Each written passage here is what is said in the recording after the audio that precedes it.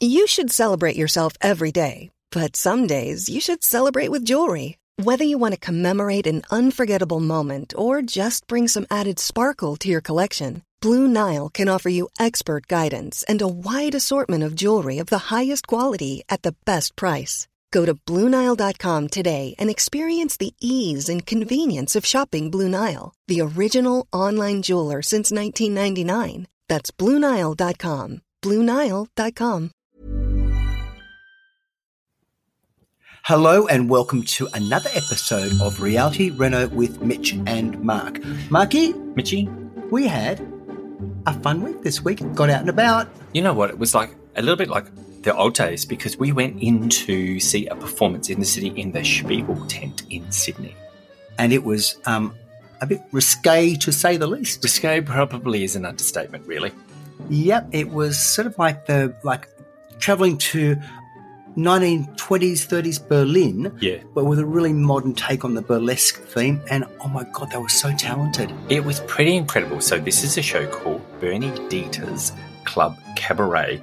And for anyone in Sydney, you should go and see it. It's in the Spiegel tent down at Circular Quay in the Rocks. But one of the interesting things for me, Mitch, is going back into the city. We went in to have a drink beforehand, and it felt really weird because we haven't done it for so long. Well, yeah, and it's still lacking people.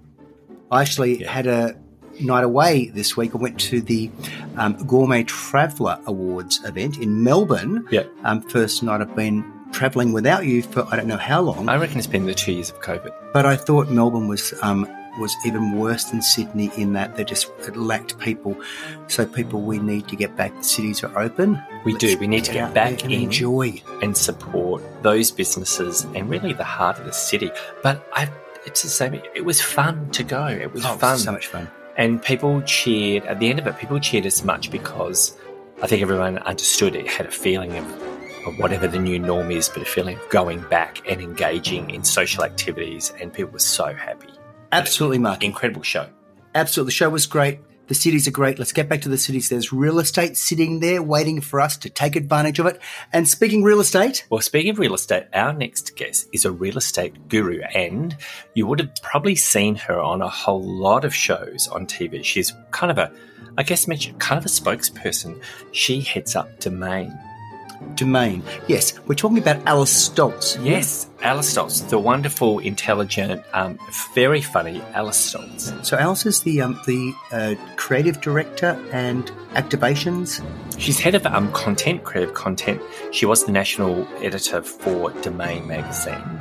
You've seen her on The Block. We first met her on The Block. So she's the person who turns up and talks about real estate and what really people are looking to buy and keeps reminding people this is about a real estate competition.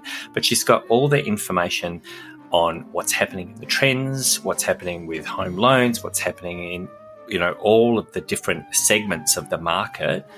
They have so much information. And it's not just about people buying real estate. It's also renting. Like Domain covers the whole tangent of real estate. Buying, selling, renting. There's a lot going on, and it'd be interesting to get Alice's insight. Also, she's had a pretty diverse background, living abroad, and coming from a journalistic background. Yeah, as a journalist. So it's we wanted to sit and talk with Alice because we've always had a lot of fun with Alice, but she's very, very clever at what she does, and I think you'll learn a lot from this interview. I think so. So take notes, guys. Yeah, so we are so pleased and thrilled to introduce to you, our listeners, Alice Stolz. Mikey, I'm super excited to have our guest this week. I think we could call her the Queen of Real Estate. I think you might be right. Fabulous. Miss Alice Stolz. Hey, Alice.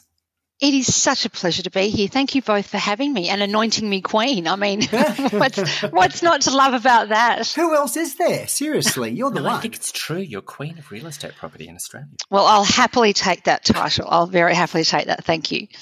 So, Alice, for our listeners, and many of our listeners will have seen you on The Block, but also on Today's Show and a lot of media appearances where you're talking about property, but just can let them know, what do you do for a job? Yes. Well, I have the best of all worlds, really. I get to be involved with the block each year. I get to talk about property across the Nine network. I also get to look after a wonderful magazine team that we produce wonderful magazines that come out through the Sydney Morning Herald and the Financial Review and the Age every week. So I kind of think I have it all, if I could say that, because I kind of go high, low, in many different ways. But really, I just live and breathe property on a day-to-day basis. And, of course, Alice is talking Domain. Yes. And you've got a very highfalutin title, I think, don't you? I think I probably do. I actually have lots of different titles depending on which hat I'm wearing, but basically I'm the domain property expert. So whenever anyone needs to talk property, which is often, given that we are in Australia and it is a national obsession in Australia, I'm usually the person that they kind of give a tingle to, and I come in and chat property and help people make sense of it, because it can be a really complicated topic. So we try to make it as simple as possible so everybody can understand of it and have a piece of the pie if they so choose. Yes, and it is a national obsession for Australians, property, getting into property, being in property, improving property, selling property. And buying the next one. And buying the next one. And you know what? Maybe we can start. What I found interesting during the COVID period, when that started, I thought property would go down. And we had bought into Newport. I said to Mitch, hold on to your hat. Let's just bunker down because it's going to get crazy. And it did, but not in the way I thought. But we also offloaded our Bondi property we let it go because we thought the safest thing was to get out of that one, which we should have hung on to. Alice, what happened?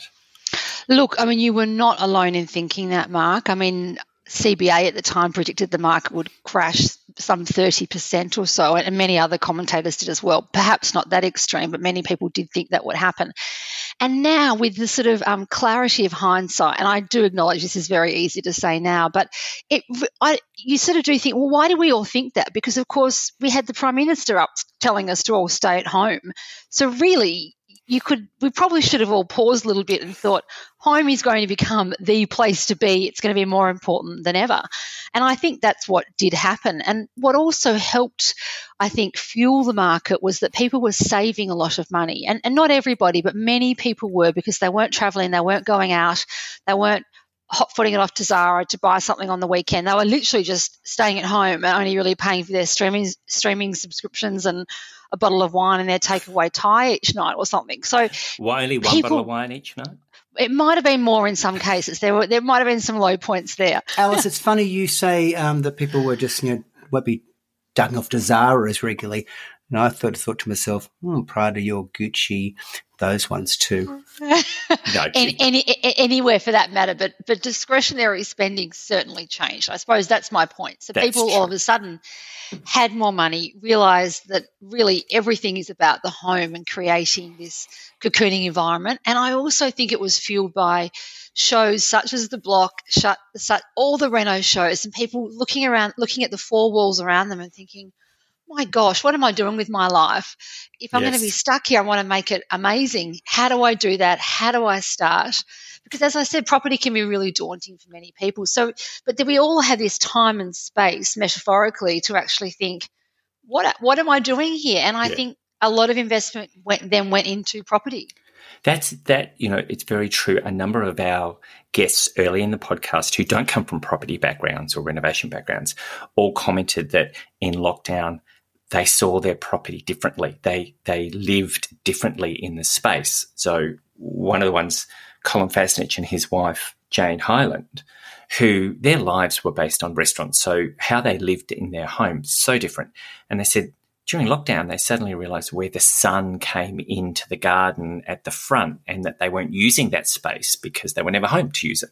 But they changed that and they created a little garden out there and setting. And I think we all learnt more about what we loved and what we hated about our properties. Yes. Absolutely. And I think we also became a bit sort of pluckier. And what I mean by that is we became sort of a bit braver and thought this sort of sense of life's too short, I suppose. And I don't think, I'm not talking that people thought they were going to be struck by lightning or something, but this idea of, why am I playing it safe? Why am I not really tarting up my bathroom like what you guys did with like steam showers or something? And why aren't I, making my house more fun and a bit more frivolous, I suppose? And I think that it was, I think it's a benefit about what we've been through over the past 2 years that we became braver in the way we have approached our homes. Did you have that kind of mind shift?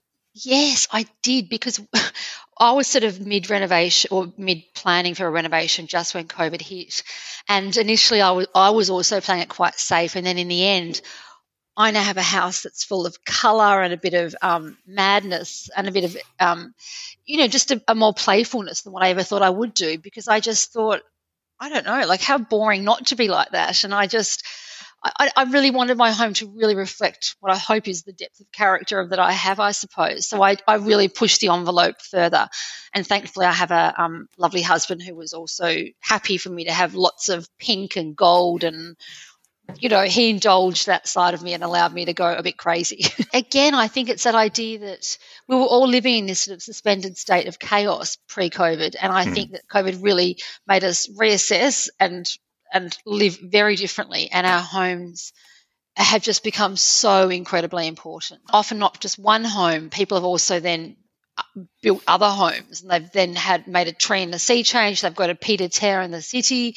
They've then got a little place somewhere else, a little investment property, and they're just, if they can, they're actually now having multiple homes to kind of really give them everything that their heart so desires. And Alice, you and your team at Domain are there to help people through that journey of offloading and buying their next and their extended properties. What led you to be here at Domain? Like, what was your background that got you into real estate? Was it always there? Well, no, it wasn't, other than obviously I lived in a home. I was lucky enough to live in a lovely home growing up. But I started as a journalist at a very young age. I started at work experience at The Age newspaper in Melbourne. I edited my first newspaper when I was 8 years old, called Chestnut Chatter, because I lived in Chestnut Street. So I was an editor from the age of 8. But quite truly, I always knew I wanted to be a journalist. And there was nothing wavering about that. So I started at The Age, and then I moved to Sydney to work in magazines in my 20s. And then when my husband and I got married, we wanted to go and live in Europe. So we were naive enough to think we could go and live in France. So we could both go over there with work. So we did that. We moved to Paris, sort of thinking we'd go for a year or two. And we forgot to come home. So we ended up being away for 12 years. And had about 10 years in Paris, and a couple of years in New York City also. But that was not the plan. And as I said, I arrived there without speaking a lick of French and just thinking, how hard can it be? And it was awfully hard. How hard can it be? It was so hard.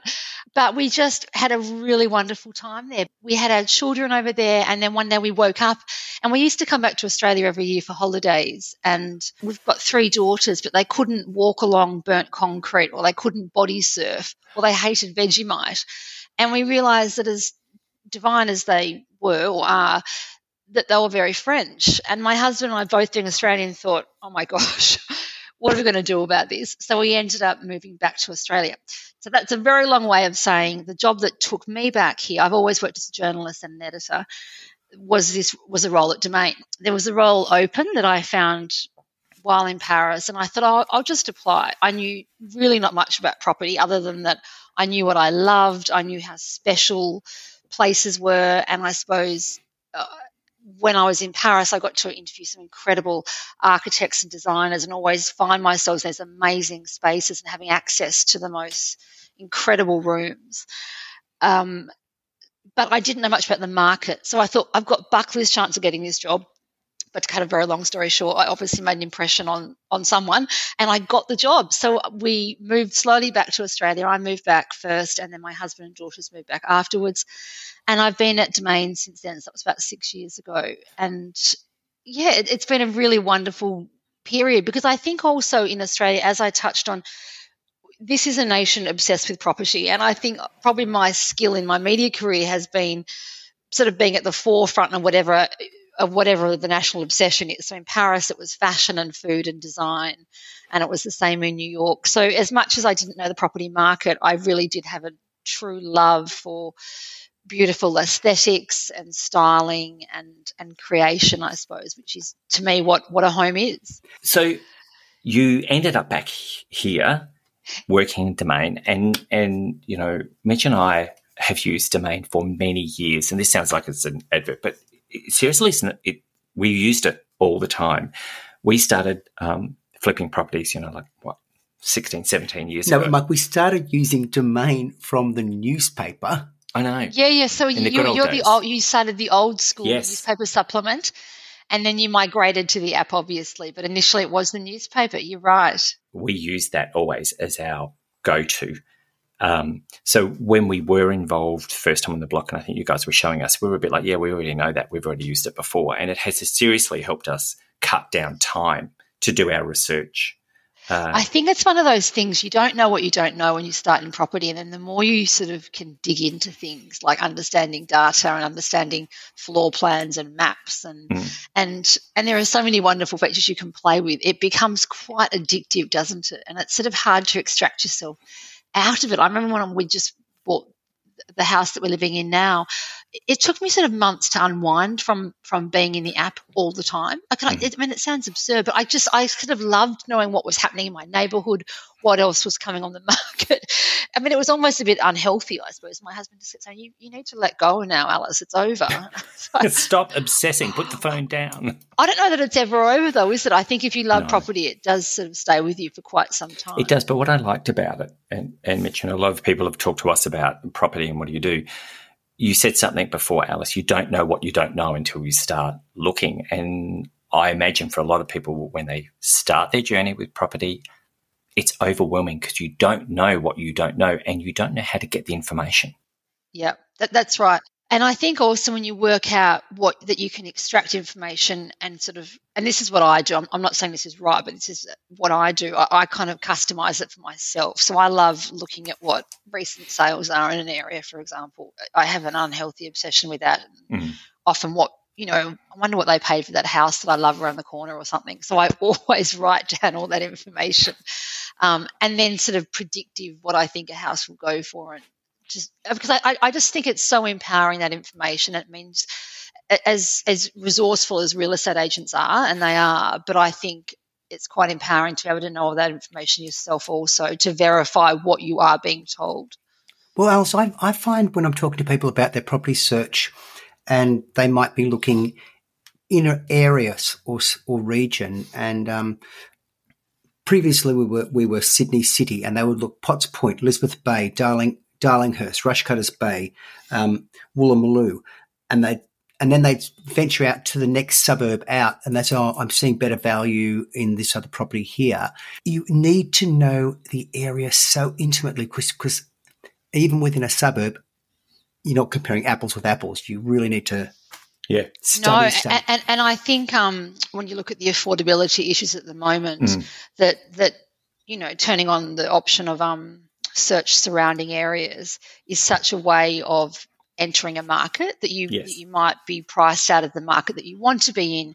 But if you look exactly what you're saying, Mitch, that if you look one suburb back and in a bridesmaid suburb, that might not have sort of reached the value of the other suburb. And isn't that a great way to enter a market, that you sort of get the halo effect of being near that amazing place that you want? It is. I think in a way, when we've talked to people about property and the property journey, I would always encourage when we've talked to people is think of it as a journey, not just one-off, because you may need to look at those halo suburbs. I love that term, halo suburbs, or look at a different strategy and map out the next 5 to 10 years.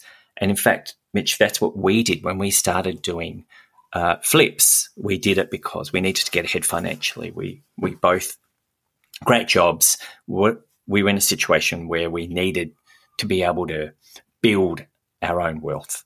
And we actually sat and said, let's say we're going to spend the next 5 years and our goal is to flip some properties. And then we reviewed it and went, let's do the next 5 years. So it was a property journey, probably more than anything. And I would encourage anyone, if they're looking at property, don't just go, it's just this one thing. I just have to have this one thing. You might need to do 2 or 3 to get that ideal one.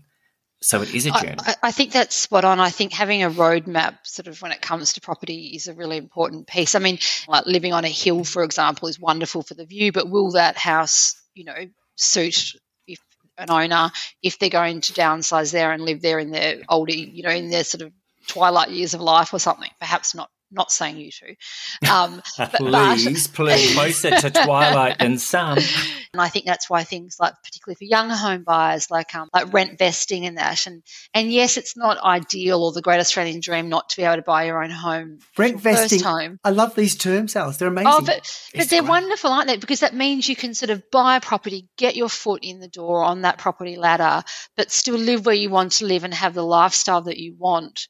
Yes. By getting a place that's going to earn you some money, and then in 5 or 10 years as your life changes, sell it or hold on to it ideally, and then put that into another asset or something. So there are always options, and I think it's a great thing for young Australians to do when they're feeling despondent by the state of affairs in Australia. Like it's sort of when you are in the market, we do have a privilege that a lot of Australians don't have. So. I'm very cognizant of that, and I think at Domain we really, not everybody does own a home, but we would love, if they would like to, we'd love to help them sort of, make that dream come into fruition. And I think Domain also has a number of articles you can actually search through and not just look at the data, but I think there are articles and information where you can learn about these strategies. Much. And that's why when people say I don't know where to start, I just think you just need to hop on, start reading guides. How do I buy? How do I rent? How do I renovate? Whatever it is that you're fixating on at the moment, there is so much information. But you really have to invest the time. And it's too big an investment not to, in my opinion.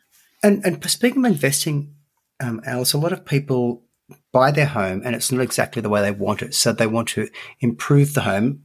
In our case, a lot of them have been improved for resale, for flipping. But I think that people often get confused with flipping and eventually selling, because if people say, this is my home, I'm going to do it to suit me, chances are with a young family or a couple, you're going to be in that house for 5 to 7 years. So you are a flipper of sorts. You're just doing it slower. So what are the things that you see with homes when people do them for themselves or do them to sell that actually can hinder the sale of a home that people need to be mindful of? Yes. I think it's when people do things that are hard to reverse, and really we're talking structural things like, a lick of paint can easily be lifted, even a floor can be changed. But I think people feel a bit spooked when they walk into a house and think, I'm going to have to reconfigure this whole floor plan, or it's got 2 less bedrooms than what I actually need, or it's only got 1 loo when I need 3 or something. So I think it's a lot of it about structurally, and I think that's why it's also important to research the area that you're buying in. And we see this on the block every season where some contestants come in and they kind of create a house that suits them, even though they may be in a family market or they may be in a downsizer market. They make a house with, way too many bedrooms for what the market in that area wants, for example. So I think it's really important to understand the area that you're living in, and are you the demographic of that area? And if so, and that means looking at other houses, sticky beaking around anything else on the market to understand what it is that you're sort of creating your home amongst, I suppose. But I'm quite relaxed around, as I said, paint and stuff like that. I do think that's easily replaced if people want to be bold and kind of crazy. Although I don't like too crazy. I kind of enjoy I enjoy sort of crazy restraint, I suppose. So I think things that can be easily reconfigured if need be, and that's why, like, if you do have an extra bedroom, that could easily become a study if a buyer wants it, doesn't need an extra bedroom, for example. But having an extra 3 bedrooms is just to me too many, that it's very hard to live without knocking out all the walls and having to effectively start again. Many of us have those stubborn pounds that seem impossible to lose, no matter how good we eat or how hard we work out. My solution is PlushCare. PlushCare is a leading telehealth provider with doctors who are there for you day and night to partner with you in your weight loss journey. They can prescribe FDA-approved weight loss medications like Wegovy and Zepbound for those who qualify. Plus, they accept most insurance plans. To get started, visit plushcare.com/weightloss. That's plushcare.com/weightloss.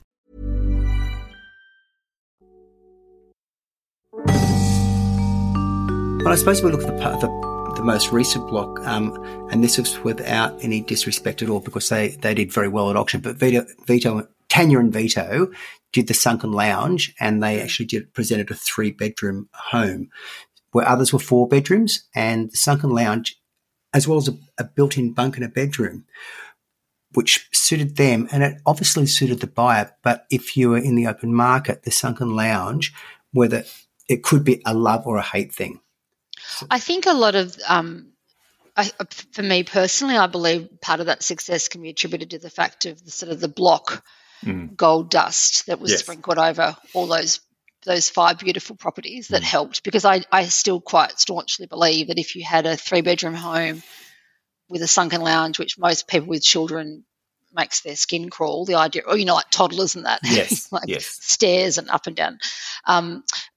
If that was around the corner, it didn't have any of the sort of whiz-bang block effect to it, would it have sold like that? I don't think it would have, because I do think Hampton is an incredibly family-friendly suburb. I mean, you guys saw that yourself with the house. I think you were so clever at pulling in these emotional buyers, particularly in your front garden, did that so beautifully. And inside it just felt like such a warm, embracing family home that I think that really tapped into what that suburb, being Hampton, does so well. I think it's interesting, Alice, talking about that, but as an example of what we've just been talking about. So for people listening, that research, we didn't know Hampton. We're based in Sydney. When we got down there, we walked around the suburb and looked at houses, and we looked at the facades and the gardens, and then we also spoke to the neighbours. So we had a neighbour between us and Tanya and Vito's house, and that's really challenging for her. It's so important to work with your neighbours and make sure that you bring them on that journey, because you're going to impact them. But she was able to give us information about how people lived in the cul-de-sac. And we did the same with Nicole Jacobs as one of the buyers advocates, but she lived there. Who had lived there, yeah. Had lived there, and we talked and asked questions and then said, how can we reflect that in the property? We got lucky. We got so lucky. But we did approach that. We also understood that Hampton is one of those suburbs with multiple pluses and a few negatives, and where the area of Hampton we're in was not necessarily the most valuable part of Hampton. So we had to pack a lot of punch into the house. I think that it's a great thing for buyers to think about buying in areas that might not be, the best street in the suburb. Yes. But if you can then make the house just shine, you're a living, breathing example of look what can happen when you do that. So, and it does make it's often more affordable to buy that on the lesser street. And if you are, to me, buying property is all about compromise. It's like, what are you willing to compromise on? Is it location? Is it the price? Is it the style of the house? Is it a unit or a townhouse? Or are you saying I have to have a house or whatever it is? But it's all about compromise.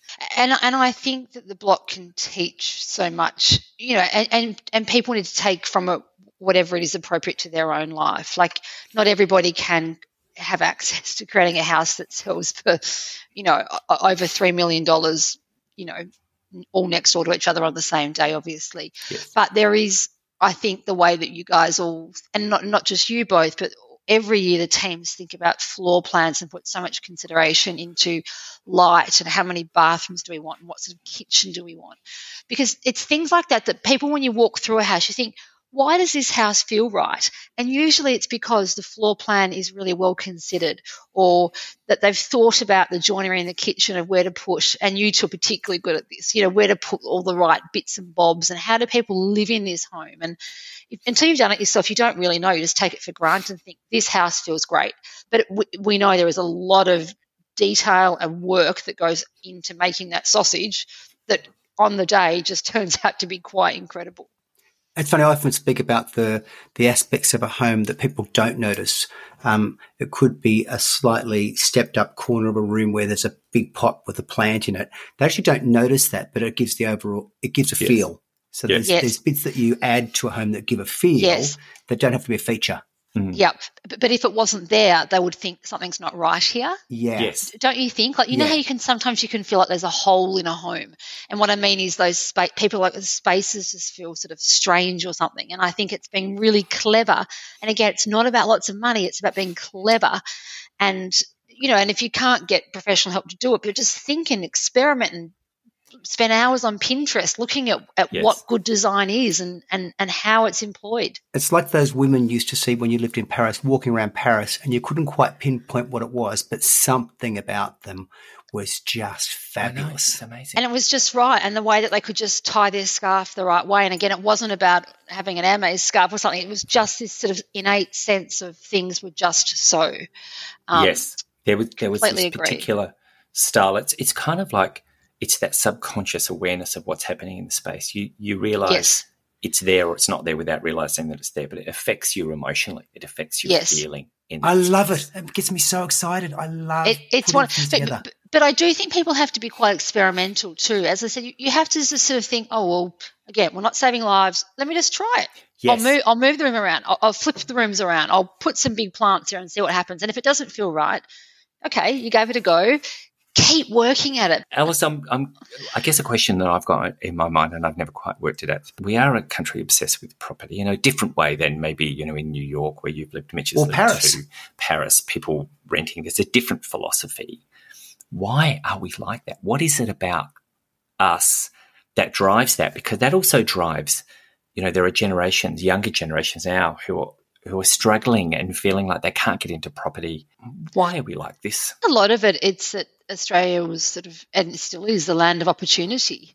And I think that we don't have the baggage of what a lot of other sort of places in the Northern Hemisphere have, and this idea that you could come out here, particularly during the migration booms, and you could afford a house and land, which was to most people everything. I mean, it was just, it's, and the French can never sort of understand how lucky so many Australians are to have access to that. And I think that it's become such a part of our DNA now that we want our children to have that. We want our children's children to have access to that. And I think home ownership is, I think also it's talked to the simplicity of life here and how important family and friends and the beating heart of a place is in Australia.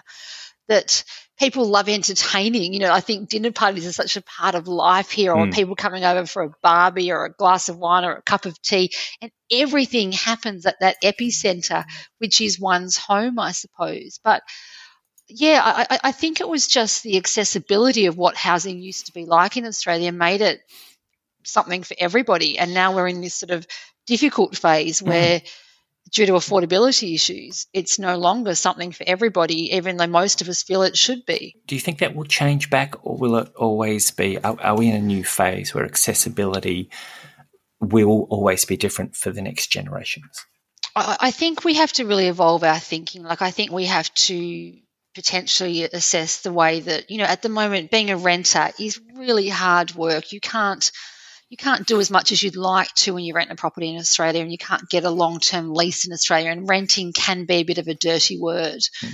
And I think in other countries, like in Paris, I started, you can renovate your whole kitchen, you can paint your apartment, you can knock down walls, you can do whatever, and you get a 5-year lease. So it gives people this sort of wonderful sense of ownership of something, which I think just psychologically is so important. It makes me feel really upset that people don't feel that sense of belonging in parts of Australia, irrespective if they own a house or not. To me, you shouldn't have to own a house to feel connected and like this is my abode. So I think we need to make renting fairer, I suppose, for tenants, and I think we need to look at even rules around stamp duty that make it so prohibitive to be able to move. That's really hard. Your situation changes. You have a baby or you get divorced or whatever happens and you need more space or need less space. To buy and sell in Australia because of stamp duty laws is really, really tough. Isn't it amazing? Because you don't hear, having lived in the US for quite a bit of time, when our kids were little, interestingly, but over there, people, particularly in the cities, you don't hear people say, oh no, I don't own, I'm only renting. Here, no matter where you are, if you are not an owner, the conversation comes up, which it doesn't come up over there. Yeah. Do you own or do you rent? Oh, no, I only rent. It's almost like an apology. As though it's not good enough. You're paying a bomb. It's like an apology. It is, yes. And people are, it's like somebody is saying, I'm so sorry, I'm not good enough. I don't own, I only rent. And yet, we've spoken to a few people about this, we do have a couple of properties that we lease out. The relationship between a landlord and a tenant is so dynamic. Like we've got great tenants. We want to keep them. And when COVID started, we actually went to our real estate agent and before anything came up and said, if our tenant needs assistance, if something happens, tell them, we will do that. We love having you here. And I think the relationship has to be not combative. You actually have to see that it's symbiotic. You well, need and I each think other. that's absolutely right. And I think you can see that you both obviously have great respect for those tenants, and obviously that would go vice versa. I mean, to me, what goes around comes around. So I think if you don't treat people with respect and kindness, it usually comes back to bite you, doesn't it? So I think I think we need more of that philosophy around it, and not feeling like these people are sort of, because everybody goes through phases in their life where they do rent, and it can be a fantastic option, a way of experimenting, a way of trying a new location, a way of trying a new lifestyle without committing to it initially. Now, I wanted to also ask something.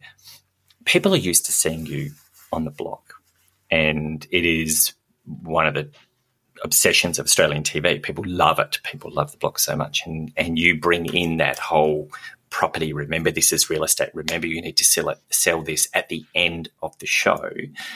And you come and see all the stuff that we're doing when we're crazy and when people are in distress. Your own renovation.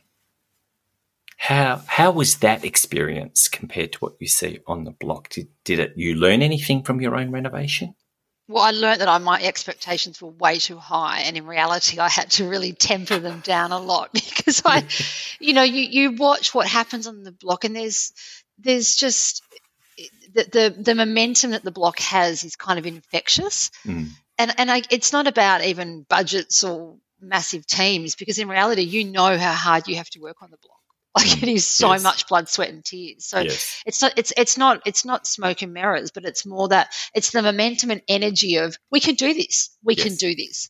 And again, it goes back to that thing we talked about at the start, sort of bravery and being plucky, I suppose, that we bought a house that was sort of like something that Charles Dickens would have lived in. Like, it had an old Aga in the kitchen, and it had no carpet, no heating, no cooling. It was just in Melbourne. No heating. A very odd rambling what house? No. Let's say that again. No heating. And it was just, it hadn't been touched for decades, which is probably why no one else wanted to buy it. So we thought, oh, yes, we'll renovate it straight away. We'll move in and fix it. And then, of course, the more you sort of start pulling things back in a house and layers back, the more the eye-watering expenses start adding up of, oh, my gosh, another beam is needed there, which is the most boring cost that you could ever have, because no one sees a beam. Like, every time I hear someone say a beam, I'm like, no. Exposed beams.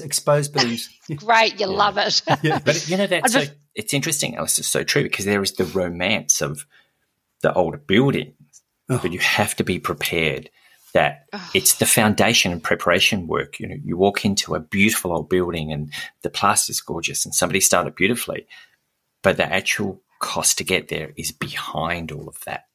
And it's so much hard work. So I think you have to feel really quite passionate about old houses. I do, and I kind of like the quirkiness and deep character of old houses. So I was quite determined not to sort of go out and up and reconfigure. I wanted to reconfigure the footprint that we had.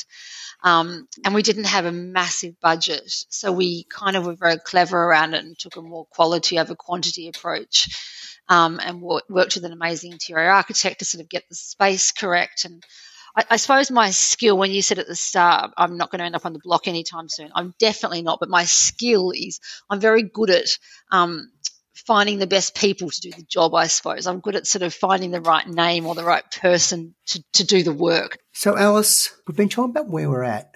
What's coming next? What's going to happen in the real estate world? Is it going to burst? Is it going to continue? What should be ready for? I'll get my crystal ball out, shall I? Because I feel like a bit like I'm asked to be Nostradamus sometimes. Look, I think we're going to see. In encouraging you, particularly for first-time buyers, a more moderate market. I think no one anticipated what we have seen, and I don't think. I mean, I never say never, but I can't imagine seeing like the growth of what we've seen again going forward. In Sydney, we've seen houses go up over $1,100 a day for the past year. I mean, that's just beggars belief. Yeah, so what does that crystal ball say? So I think we're going to see more moderate price growth this year. I think we can pretty much guarantee that interest rates will rise. It's a matter of when at the moment, and now people are actually saying it could even be as soon as June. And the RBA's, really managing our expectations, and I think it is going to be sooner than later. And I don't think that is a bad thing, because I think it will help sort of keep prices a little bit more moderate. And I do think it will also, we have to remember that interest rates are still at historical lows, that even if they go up a few times, I know it hurts people to hear that, but it's still going to be exceptionally low compared to what they were like decades ago. And I think also people have got savings from that period in COVID that they'll probably be able to withstand the buffer a lot of the time, and still hopefully they were sort of frugal enough to be able to, add that into their homes and that. But I think we'll keep seeing a resurgence in regional Australia. I don't see that going anytime soon.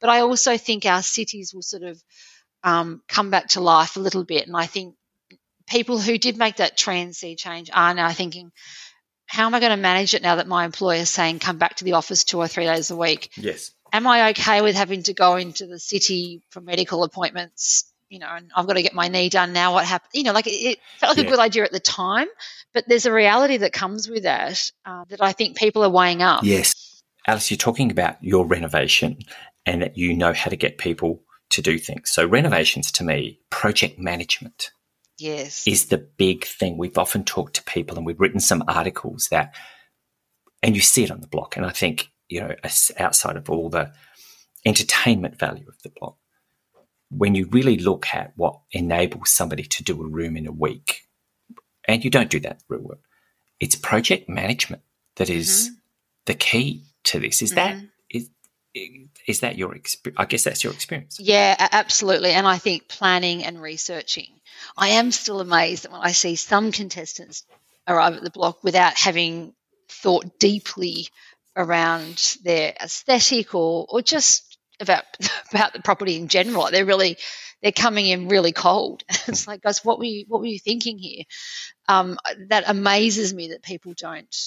I think that I should sort of make up a little ratio or something, but I'm convinced, like, for every 12 hours you spend thinking around one room, you get back in spades. I mean, you guys are actually living, breathing examples of that, of how much, every week you went into it, you were fastidiously meticulous around everything, weren't you, in organisation, planning, the arrival and that sort of thing. I think that's absolutely crucial.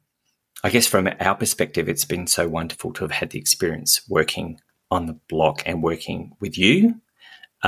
We've been very lucky that we've won the Domain Buyers Choice in the 2 seasons we went to. So we felt like there was something we were doing where we understood maybe the market and what they were doing. So we've been very, very fortunate. And isn't that great to get that feedback sort of mid-series, I suppose? Like, I always think you all look so alive the night of those buyers' juries, because you can just see that finally you can able to fling open the doors and say, what do people think of it? But I think sometimes contestants aren't as sort of open to feedback.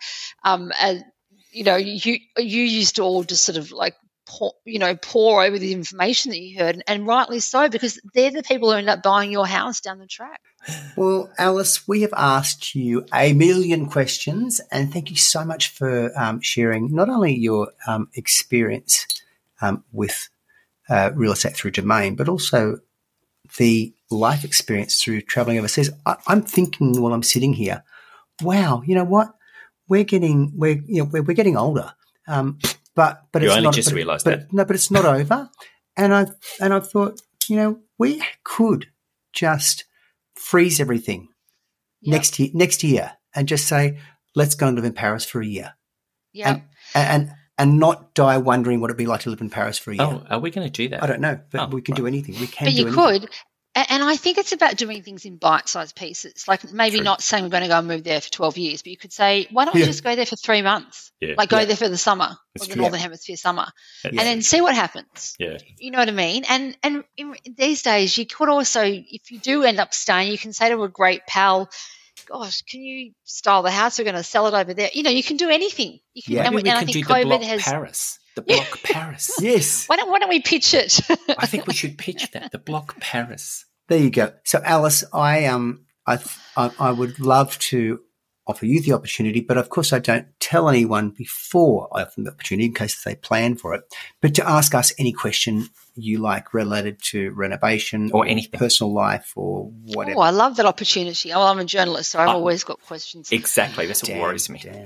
I want to know, because I think it's very hard to sort of explain this, but how do you make a house a home? What is your skill in making a house a home so it goes from being 4 bedrooms on paper to making it have that sort of je ne sais quoi? Even when I look at your socials, I can see that it just feels like you choose it. What is your secret power in doing that? My secret is Mitch. Well, no, Mark's understanding of space allows us to know what's going to fit right, and that's one of the unseen things that we spoke about earlier. The things you don't see. Maybe in summary is the way we approach it. There's the invisible that you need to consider, which is the space and how people move through space. And I find that really interesting. To me, that's what I'm fascinated about when you look at a room, because you can throw lots of stuff at it and people can get lots of furniture and lots of stuff and throw. But you actually want to go, how does somebody move through this space and how do they live? And then Mitch does, how do you want it to feel? And he does the decor. And the other thing, the last thing we will always do is stand back and do what Coco Chanel did. Said, when you get dressed, look in the mirror and take one thing off, because sometimes you over-accessorize, sometimes you overdo it. So stand and go, is there something here that I've put because I love it, but it actually is not necessary. It doesn't add anything, and take it away. And I think that's probably how we look at it, space and styling. You've both got the best of both worlds in what you bring to the way you approach these projects, aren't you? Like, you both finding each other. It's probably one of your greatest success in life, clearly emotionally in terms of love, but also practically in doing what you are now doing, because you sort of just balance each other really quite harmoniously. Yeah, I think it works. Mark stops me being too much. No. Stop it, Mitchie. Never such a thing as too much. Never such. And I've got one more question, because there's 2 of you. Sure. If you weren't living in this lovely house, well, what will be an amazing house in Newport, where would you be living? If you were going to wake up one day and feel incredibly brave, where would you be? Anywhere in the world. I've sorted out your visas. I've bought you a first-class ticket somewhere. Oh, my God. Where would you be hanging your hat? And it could be Newport. It could be we love being here in Newport. Love it. The first thing that comes to my mind is Paris, but I don't speak French, so that would be really difficult. Well, I've proven that you can get around that by just learning it quickly through blood, sweat, and tears. But I don't know, Mitch. That's how we love Australia, and I love. We're spending 2 months in Europe this year for a holiday, and a month of that will be in Mykonos, and we do a little bit of the party thing, but it's mainly we just love just being there, engrossed in the Myconian life, and Mykonos just is a real happy place. Yes, yeah. So I could spend the 3 months of summer in Mykonos, just scootering to a beach, getting to know it more, becoming a local. Maybe a little villa in Mykonos then. A little villa in Mykonos, but I would have to say, when you think about it, where we are now with this house. When we renovate this, we look out over the water. It's magic. It is magical. And we are very lucky to live here. This is beautiful. Well, that is lovely. I'm very glad to hear that, because we are exceptionally lucky in this country. We are so lucky. Alice Stotz, thank you so much. It's always fabulous to catch up with you. You're a wealth of knowledge, but you're a delight, and you have wonderful, wonderful stories. I think it would be lovely if we can ask that maybe in a few months' time we might touch base with you again about what's happening with property, because things are so dynamic, and we would be so curious to just be tracking along where Domain thinks things are going. Yeah, and we can see if I was right. I mean, who knows what could happen in a few months at the moment in the world? Do you know what I mean? Like, I might have to unwind everything I just said. So let's see. I'm happy to be held to account. Thank you so much, Alice. Thank you so much, Alice. Thank you for having me. Thank you so much. That was amazing. A lot of information to take in. Marky, I'm inspired with the real estate, but also I like the idea of living in Paris for a while. Well, living in Paris would be great. What I do really like, Alice, like us, thought at the beginning of COVID, property was going to go down. and it didn't. It went up. So it was interesting to get her insights, retrospectively saying, of course, people are sitting at home, they're going to invest in their property. But I also like the fact that she talked about, for young people or people starting in the property market, there's a bit of a long-term plan. Just get into the market. And that investing, rent-vestors, isn't it? People who are buying. Rent-vestors. Yeah. So you might buy in a market or in a town that you don't live in, but you're investing so you can then sell and use it later to maybe get property you really want. This is a continually moving feast, this real estate game, Mark, and I would love to get Alice on regularly. Let's sort of call it living next door to Alice. Yes. Talking over the back fence, finding what's going on. I think, wouldn't that be great to live next door to Alice? She would have everything. So we're going to get Alice back regularly. She said that she would love to do that. It would be wonderful too for listeners, if you have a question about property, email us at inquiries@mitchandmark.com and we'll see if we can get the answer for you, or we might just save it up for the next time we talk to Alice. Well, that's it for us for this week, guys. Thank you so much for joining us. And if you enjoyed this podcast, please give us feedback. And Mark, where can they find us? You can find us at Spotify, iTunes, Acast, or wherever you get your podcast from. We'll be there. We've got some interesting stuff coming up next week. See you then.